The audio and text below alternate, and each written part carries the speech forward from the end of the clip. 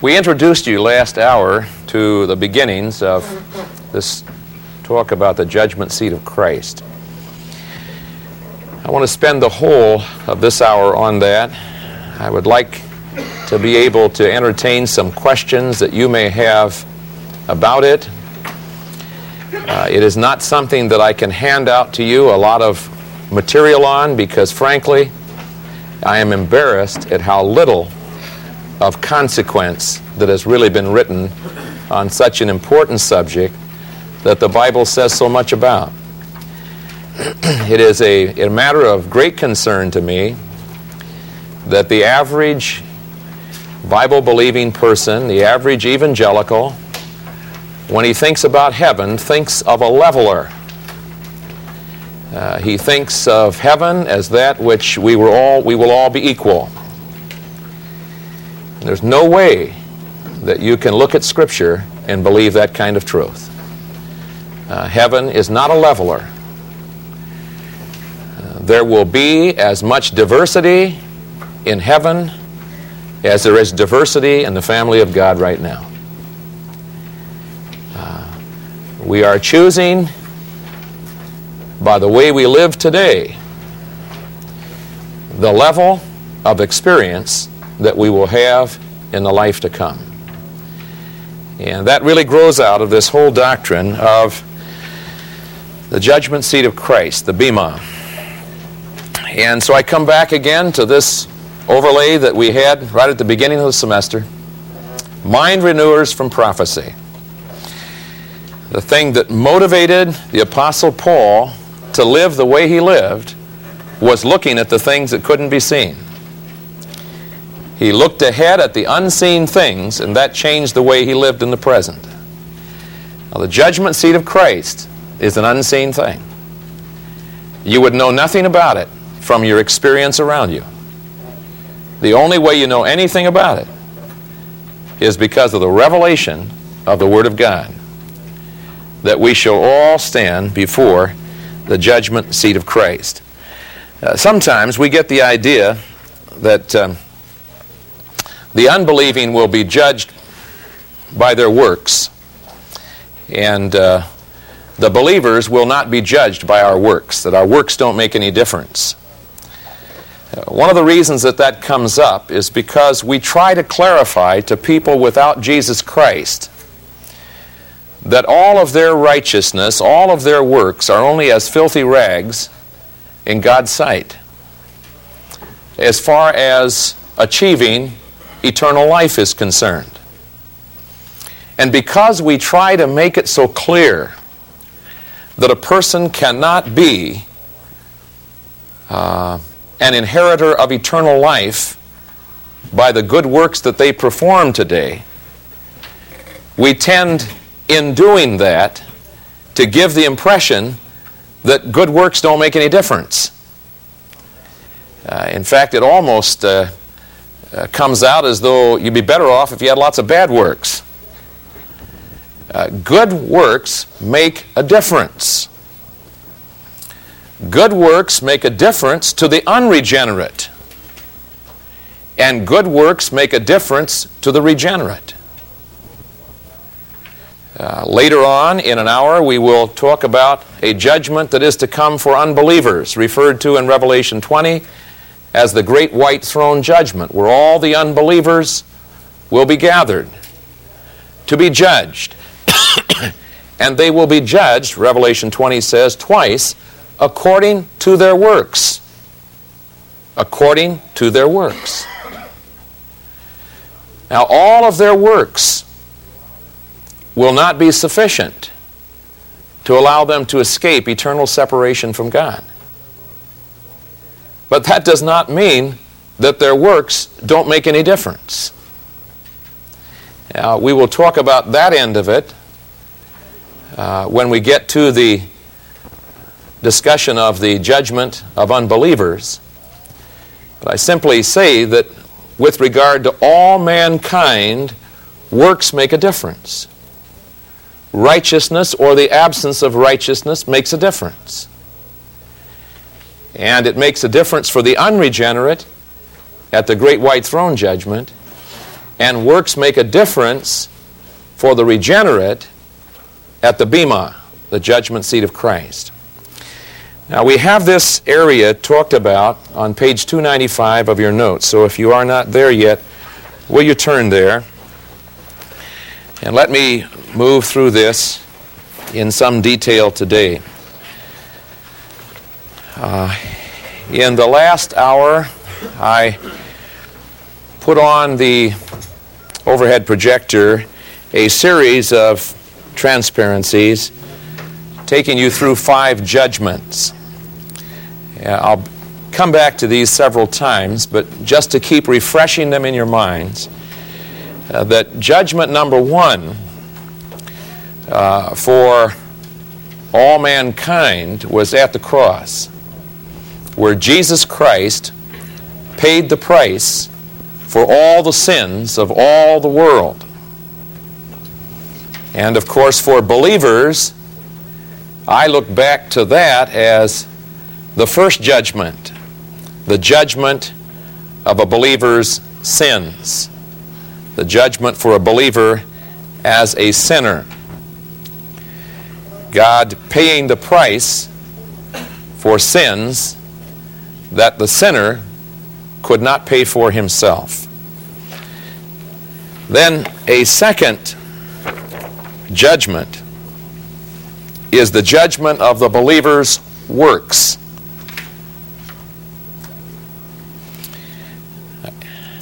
And that is the one that we want to talk about today. Now, in doing that, I have skipped over, however, a third judgment that we do not basically talk about in this course because it relates more to soteriology, sanctification, than it does to eschatology. But there are basically 3 judgments for a Christian. With regard to the timing of those judgments, the judgment of the believer, past tense, is as a sinner, a judgment for his sins that we've just mentioned. The judgment of a Christian, present tense, is his daily discipline. 1 Corinthians chapter 11 makes that very, very clear when Paul says to the Corinthian people, "Many of you are weak. Many of you are sickly. Many of you sleep." That is, you have died because you have not judged yourselves. If you would judge yourselves, he says, you would not need to be judged of God. So, sometimes, how often I do not know, but sometimes, weakness, sickness, and death are God's chastening hand upon the believer because of his failure to judge himself, because he continues to live in sin. And that comes not upon him because of some legal or forensic reason. The legal reason was taken care of at the cross. And I can never again be brought under punishment for even one sin because of the price that Jesus Christ paid. But this is a disciplinary thing for corrective purposes and for protection of the church. When the believer fails to respond to the mild discipline of weakness and the more rigorous discipline of sickness, it may be that for the sake of the body, God will need to remove that believer because he's more of a detrimental influence than a helpful influence in that church. 1 Corinthians 5 is a case in point. The brother who was guilty of fornication, such as was not even named among the Gentiles, was to be excommunicated, to be delivered unto Satan for the destruction of the flesh in order that the soul may be saved. For a little leaven leavens the whole lump. and therefore it was in God's wisdom better for that person to be removed for the sake of the body, even though that person shall suffer great loss. In the same vein, 1 John chapter 5 talks about a sin unto death, not spiritual death, for there is no sin unto spiritual death for a believer, for that sin has already been paid for. There could be nothing in that category. But there is a sin unto death physically, a termination of my opportunity in this life to live for Christ and to receive reward for the kind of life I lived at the judgment seat of Christ. When that person is taken out of this life in an untimely way, they are a great loser as far as the judgment seat of Christ is concerned and as far as their lifestyle in the future with Christ is concerned. So there is a present kind of judgment of sin in order to be corrective and therapeutic for the church. And then there is the future judgment, the Bema seat of Christ, that we are putting our attention on today. One past, one present, one future. Now, add to that, again, a rehearsal of the subject matter. I'm doing this as an overview, and I'll come back to some of these points in more detail from the outline in just a moment. But as to the subject matter of the judgment of a Christian as a sinner, was all sin, without exception, all sin. The subject matter of the present judgment is his present sins, not for some forensic reason, but for some practical reason, some therapeutic reason right now within the body of Christ. And finally, the third judgment, the subject matter, will be the believer's works. Every act that he has performed as a believer. The place of these three judgments, in the case of the first one, it took place at the cross, in the death of Christ.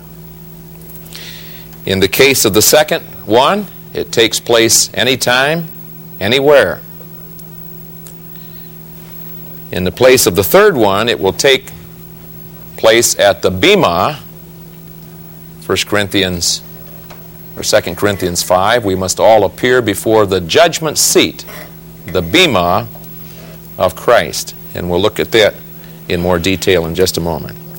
Finally, the results of these judgments for the Christian. The first, the result was the death of Christ for my sins. My sins were legally, forensically imputed to Jesus Christ. And His righteousness was imputed to me. I didn't get a 87% or a 92%, 100%. Christ's righteousness was imputed to me. Just as 100% of my sins were imputed to Him, so 100% His righteousness imputed to me. The death of Christ. The present judgment of a believer's sins are for discipline, not for punishment, not for payment, but for discipline within the church. And the future judgment of a believer's works are to determine the level of his inheritance, to determine the position that he shall occupy in the life to come, to determine the quality of life that he shall experience with Jesus Christ. So, in an overview, that is how I would see the three judgments on the Christian. Now, with that in the background, turn back to page 295. The fact of the believer's judgment. In the preceding two paragraphs, Dr. Cook has been talking about the metaphors that are used in Scripture to portray this judgment. With that in the background, look at capital A, the fact of the believer's judgment. He has listed, first of all, its subjects. May I insert a suggestion there that let's look first of all at its judge. John chapter 5 teaches us that all judgment has been committed into the hands of Jesus Christ. And when we stand at the judgment seat, it will be before Jesus Christ.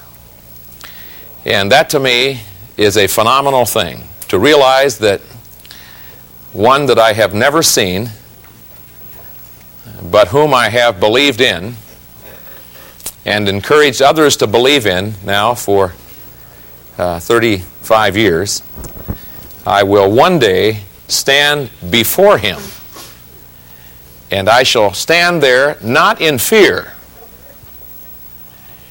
but I shall stand there with a sense of sobriety and with a sense of awesomeness as I recognize for the first time in my life, I will now openly be evaluated according to truth.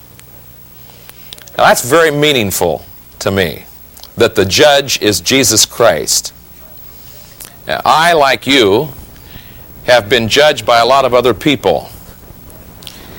And at times they have been far too generous in their evaluations.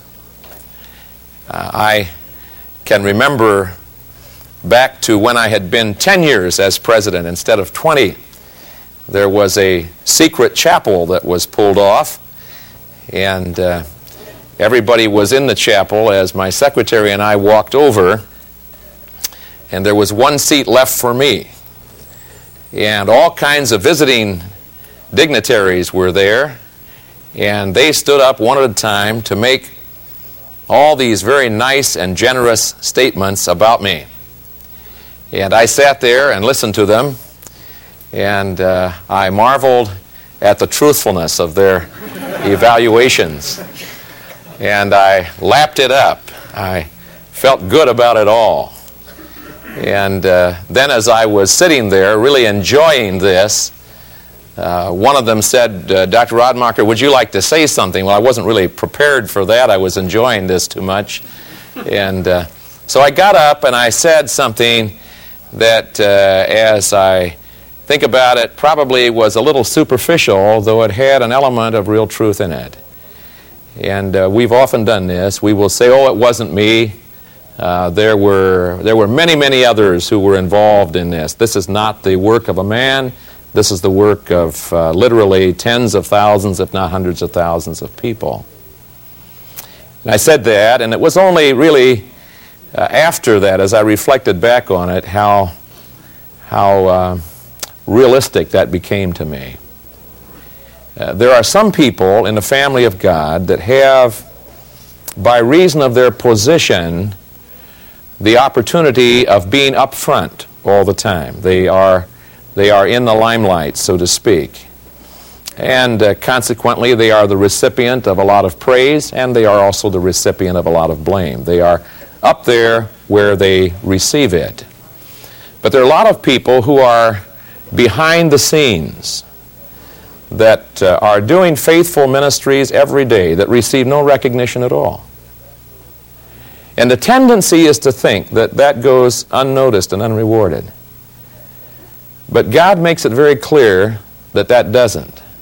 And he does it with an illustration in Scripture when he talks about a prophet, and a prophet who is faithful to his gift of prophecy shall receive a prophet's reward. And then he goes on to say that one who gives a cup of cold water in a prophet's name shall receive the same. But you hear about the prophet, you don't hear about the cup of cold water. And I remember a board member that none of you know anything about. He's now gone to be with the Lord. When he was on our board, he was the kind of man who would be quietly around the campus in the middle of the night or early in the morning fixing a furnace that didn't work that night. And not a man who had been through college and seminary, but a man who was very faithful. And a man who came into my office one day and he said, I don't want to take much of your time, which was characteristic of him. And he pulled a check out of his wallet. It was kind of worn. He said, I've been carrying this around for a long time. He said, it's the settlement that we got from our insurance company as a result of an accident that they had. And he said, I wanted to give that to you, and I wanted to do it personally. But he said, that isn't really why I came today. He said, I wanted you to know that I was on the board when they called you to be president. And he said, I voted for you at that time. And he said, I want you to know that from the day that we voted for you, that my wife and I have prayed for you every night before we go to sleep. And that really just blew my mind. To think that there are actually people who day after day after day without fail are supporting others at the throne of God in prayer, whose names you never know. So at the judgment seat of Christ, there will be a righteous judge. That's challenging to me. It's also comforting to me because I have been blamed as well as approved. I remember one letter that I got where we had sent a person a set of spiritual gift tapes at their request, and they sent the invoice back and simply wrote on the invoice, give these to Dr. Rodmacher to give to the devil when he appears in hell for his blasphemy of the Spirit. That's probably the strongest attack that I've received, and that man and I have since been in correspondence, and I think we agree that we'll probably both be in heaven.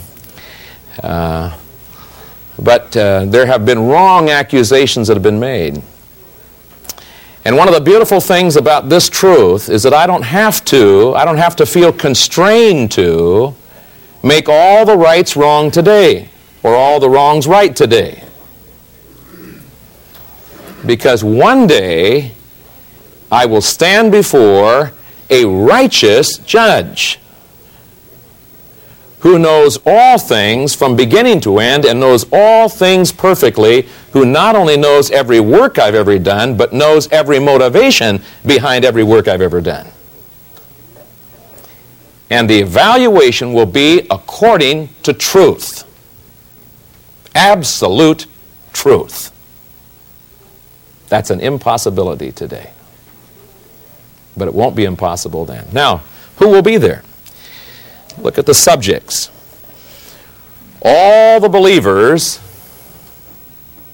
in all the generations of the Church of Jesus Christ will be assembled together. There are two times in the New Testament when the word episynagoge is used. You can figure that word out pretty easily. Synagoge, synagogue. Epi, the preposition on the front of it that perfects the idea of it. You find it once in Hebrews chapter 10. Not forsaking the episynagoge, not forsaking the assembly as the habit of some is. That's the gathering of the believers here, local church. But the other time it's used is in 2 Thessalonians chapter 2, our gathering together unto Him. So just as that physical assembly, the little microcosm of the macrocosm, meets today all over the world, so at that time, the total assembly Some time ago, the popes in Rome called for a council, and Pope John started that, Pope John the 23rd, and I think they had 3,000 delegates present. That, in their eyes, was the church. I have news for them. The real vicar, Jesus Christ, is one day going to give the call, and the church with a trumpet call is going to be summoned, and every last one will be there. Not some, but all of us will be there. Now, when you look at that, somebody might respond who doesn't have too much interest in this thing and say, Lord, I'm really not turned on by parties and celebrations. Besides, I don't think I have much to gain by being there. If you don't mind, I'll just sit this one out. There'll be no one that sits this one out. They will all be there, from the least to the greatest, at the Bema seat. So the subjects, all the believers, to be evaluated. Only believers and all believers will be present at that time. Now notice the third word here in 2 Corinthians 5. It says, we must all appear before the judgment seat of Christ to receive that which was done in our body according to what was done, whether it be good or bad. Why must we all appear? Or what is the purpose of the judgment seat? And what is the purpose of the believer's judgment? Well, one thing that I've already alluded to that is very obvious is vindication.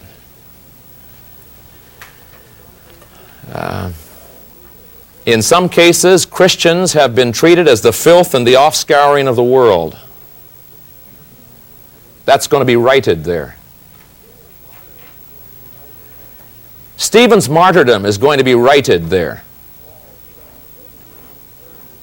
Paul's whippings and scourgings illegitimately are going to be righted there. There's going to be vindication. And that comes right down to our own lives today. During our lives today, there are some things that are made right. There are some times when truth is known.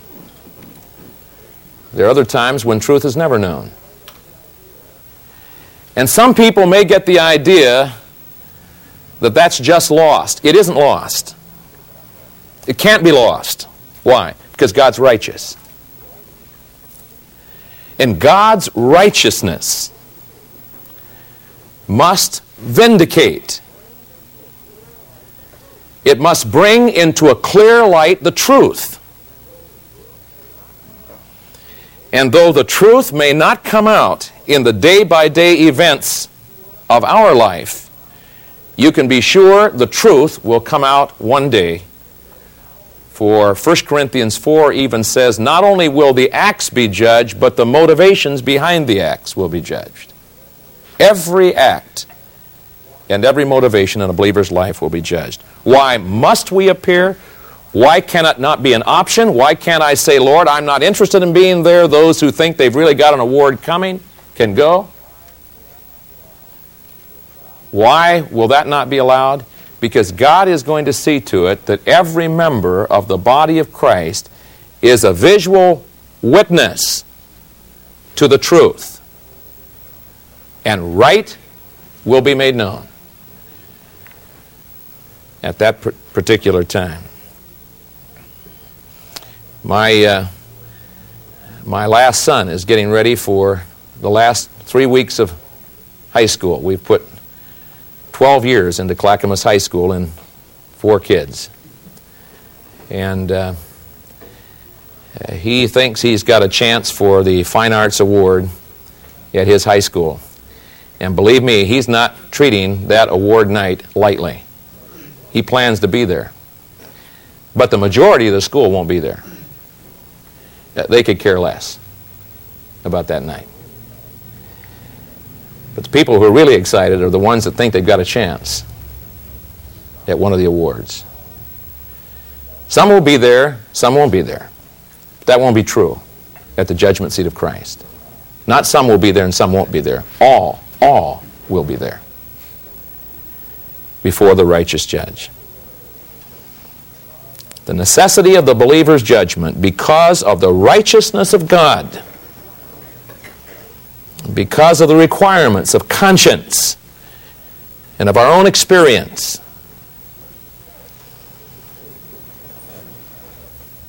Vindication. But it will not only be vindication, it will be reward. In other words, it will not only look backward, it will look forward.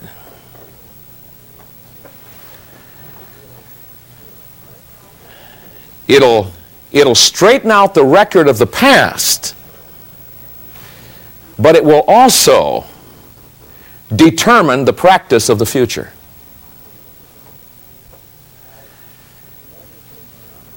I've said this statement a number of times. I hope it remains in your mind.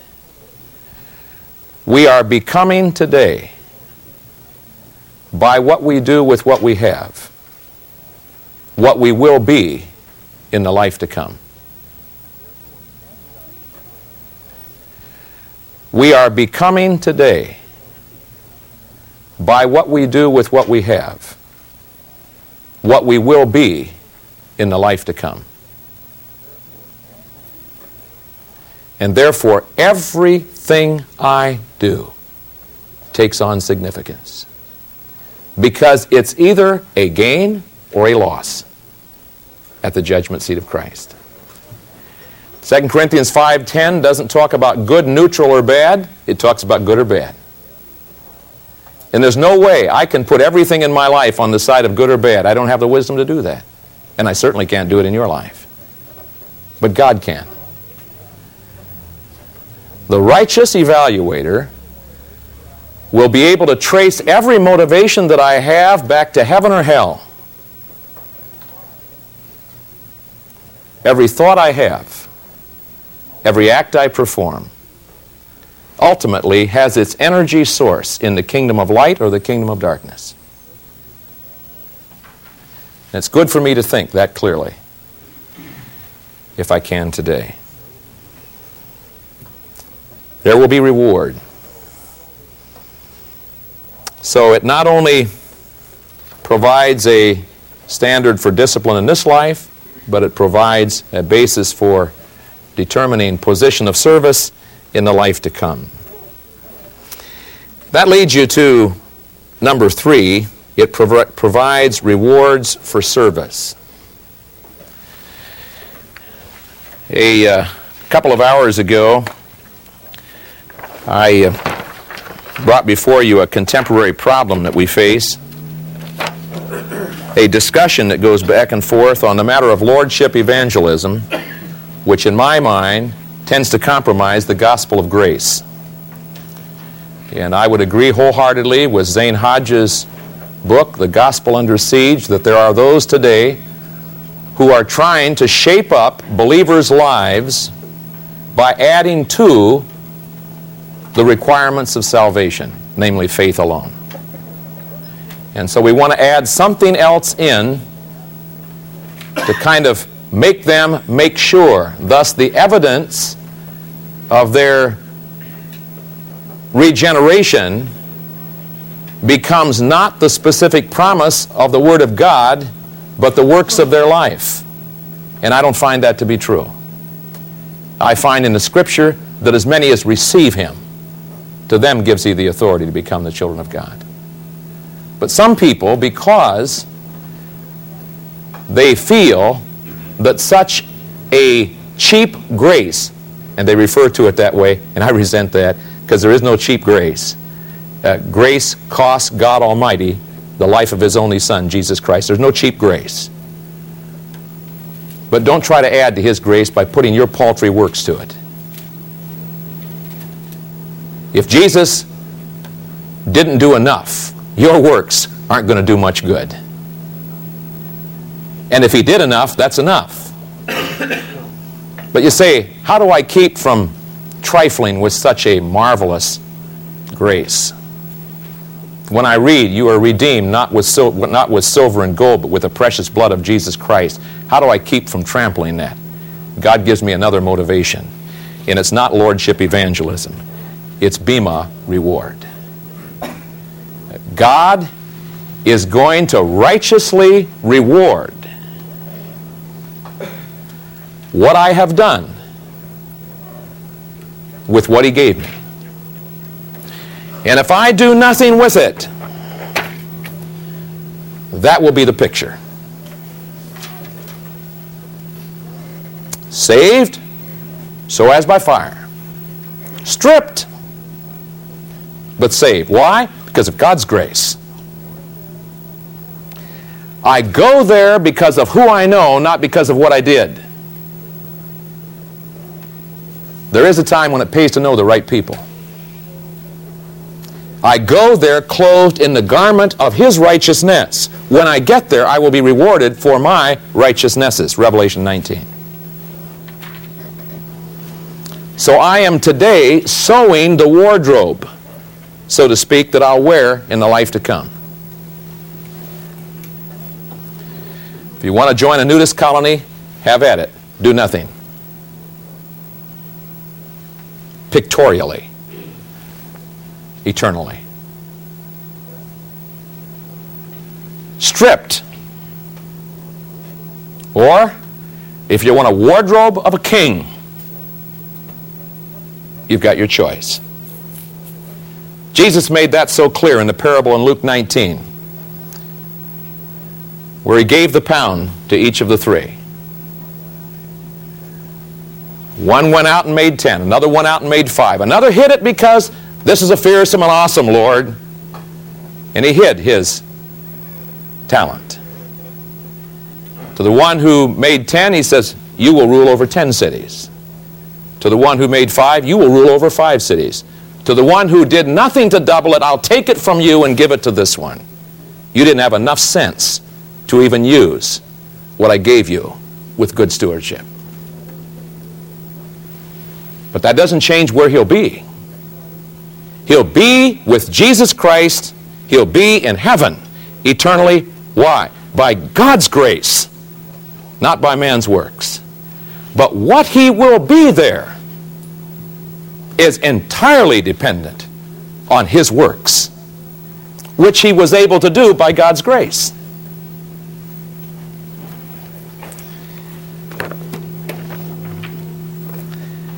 The Bible is so desirous of communicating that God puts it across to us in various kinds of pictures. I just referred to one of them in Revelation 19 as a garment factory, a wardrobe. I'm sewing my wardrobe that I'll wear. Another place it puts it across as a race for which I receive reward, which is a position of service. It looks at it as crowns. And you have some of those stated on page 296 and 297. The crown of exaltation, that great sense of joy which will be experienced by the servant of God from the knowledge that because of his ministry, others will be with Christ when he comes. There will be a quality of joy that will be able to be experienced by the person who has been faithful in winning others to Jesus Christ that will not otherwise be experienced. These are not flip words. A crown of joy. I like what Hoekema says in that little handout I gave you from his book, where he says, the relation between our works and our future reward ought, however, to be understood not in a mechanical, but rather in an organic way. When one has studied music and has attained some proficiency in playing a musical instrument, his capacity for enjoying music has been greatly increased. And I said to somebody after the class last hour that when I went off to college, I had no background in classical music at all. And in the college I went to, they made you go to operas. They made you go to Shakespearean plays. And you learned to enjoy it whether you liked it or not. And that was the only way you could have a date, by the way. So you took your date to that. And I learned to enjoy, to some measure, Bach. My wife was a Bach major, and so my girlfriend at that time. And so I had to learn to enjoy Bach a little bit. And I can today appreciate classical music more than I did then. But in no way can I appreciate it like Ron Allen does. I mean, he can listen to a classical piece and go into ecstasy. He'll start shouting and have an experience, as he's listening to this classical piece drone on. Now, there is a developed ability to enjoy that. And some of us are real clods at that. And some are really professionals at that. It is not a mechanical thing, it is an organic thing. Now, God says, those who have really become involved in seeing people come to Jesus Christ are going to be given a crown of joy for the life to come.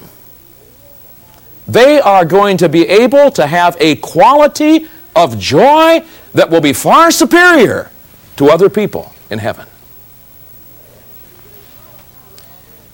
See, it is not a matter of indifference to God whether I care or not about the lost. I can sit back on my tokas and do nothing about it and be in heaven. Or I can get under the burden of it and have a crown of joy when I get there. Or a pastor, an elder, who is faithful to the flock. Why should an elder bother to take upon himself the heavy responsibility of trying to shepherd these sheep, if indeed there will be no difference at the judgment seat of Christ? Don't mistake it. There will be a difference. And he says, for that one who serves well that way, there will be what? A crown of glory. 1 Peter 5. For those who serve as elders in an appropriately pastoral way, properly relating to the flock of God, a special measure of glory is in store. It's not a matter of indifference that a pastor is a faithful pastor. Hebrews 13:17. Obey those that have the rule over you and have the watch for your I'm not quoting that right. Obey those that have the rule over you and submit yourselves, for they have the watch for your souls, as they that must give account. And if they can give a good account of their watch over the souls of that portion of the flock allotted to them, they shall receive a crown of glory. What is glory? When we say that Jesus Christ is the glory of the Father, what is glory? Glory is manifestation. And the pastor called to that high calling, who serves well in this life, in that vocation, shall in the life to come have an unusual measure of glory as he reigns with Jesus Christ. You see, I am called not only to believe on Christ, but to live for Christ. If I believe, if I so much as believe in Christ, I shall spend eternity with Him. If I suffer for Him, I shall also rule with Him. Those are two quite different things. To live with Him, to rule with Him. That's where the judgment seat of Christ comes in. And I pray God that which has been a serious neglect in evangelical teaching and writing at this point shall not be a neglect in your life, because if it is, it'll be your neglect for eternity. What a thing. What a motivation. God not only by grace brings me into His family. But then by grace, He allows me to do mighty works for Him, and then He rewards me for what I do by His grace. That's what Paul meant when he said, that's grace upon grace upon grace. Hate to stop there, but I've got to. Thank you.